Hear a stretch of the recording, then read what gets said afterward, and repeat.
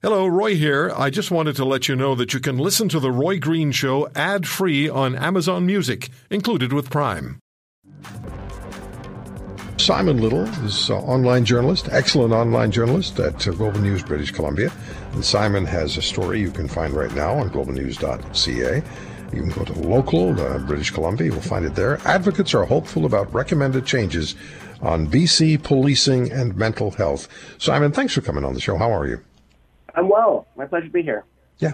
So let's talk about what is this that led to the review of policing and public safety in British Columbia. It's been going on for a bit.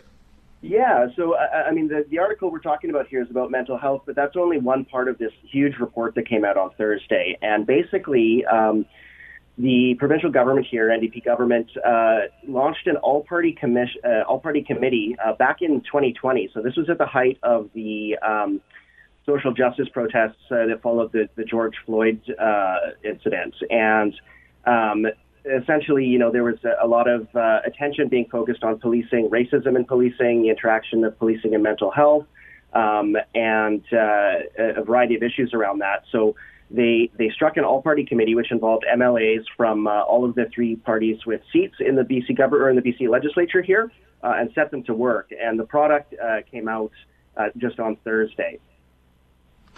And one of the suggestions, I understand, is replacing, and this is being discussed in different provinces over time, being discussed in various provinces even now, but in British Columbia it's being suggested a replacement of the RCMP with a British Columbia provincial police force. If that happens, that's a big change. What can you tell us about that?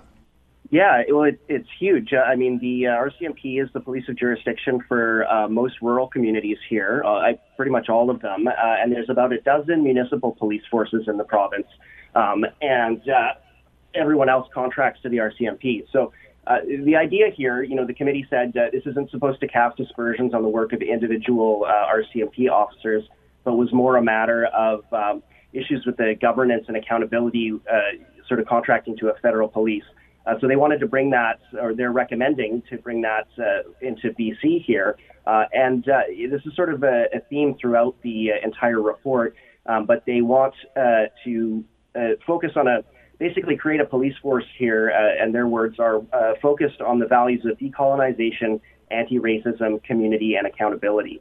And so to do that, and a lot of these recommendations in the report all come under the umbrella of replacing what we have now as the Police Act and creating a new Community Safety and Policing Act, which would, you know, if assuming that the government moves forward with this, be sort of built around these values of decolonization and anti-racism.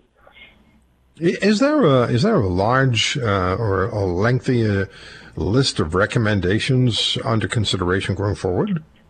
There is, and the area that I was focusing on in my article is about this interaction with mental health and policing. So, right. You know, as it stands right now, if somebody's in a mental health crisis and, you know, it's especially if it's in the overnight hours or on the weekend or something like that, 911 gets called. And when you call 911, you get basically the police, and the police don't have a lot of options in that situation. Their options are to sort of, you know, speak with the person and leave them be, or to take them to a hospital.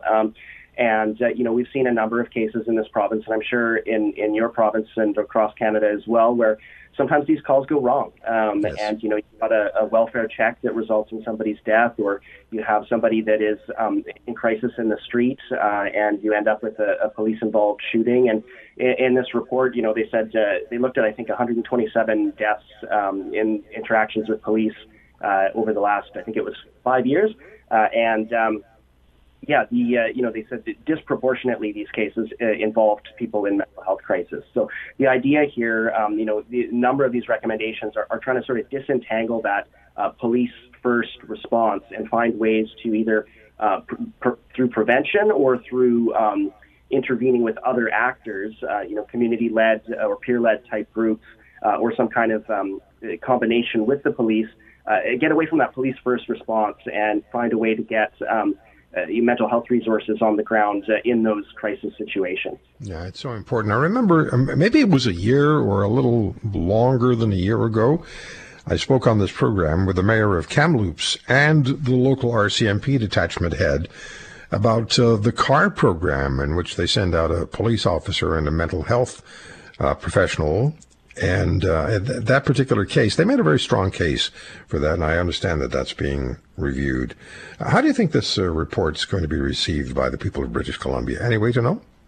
Yeah, well, I think, the people we spoke with were pretty hopeful about this. It seems like at least the committee, and we need to be clear that this is an all-party committee that produced a report that goes to government. The government has to receive this and decide how to act on it. So, we've all seen a lot of reports come across our desks, and they don't always result in action. But advocates, it sounded like the MLAs were really listening and came up with some thoughtful recommendations and result to this. So, we spoke with the BC Crisis Center here, and one of the recommendations they thought was great was finding ways to incorporate the mental health response into that 911 system. So, they were suggesting, an easy place to start or inexpensive place to start is to, be able to connect with the mental health crisis line through the 911 call, because that call taker can spend time with the person that a 911 operator can't. We spoke to the Canadian Mental Health Association. They were also really positive about this. They felt like the suggestions that were made to the committee were, honestly listened to. And they spoke about that car system you mentioned. They said, that's good. We want more of that. There's not enough of that.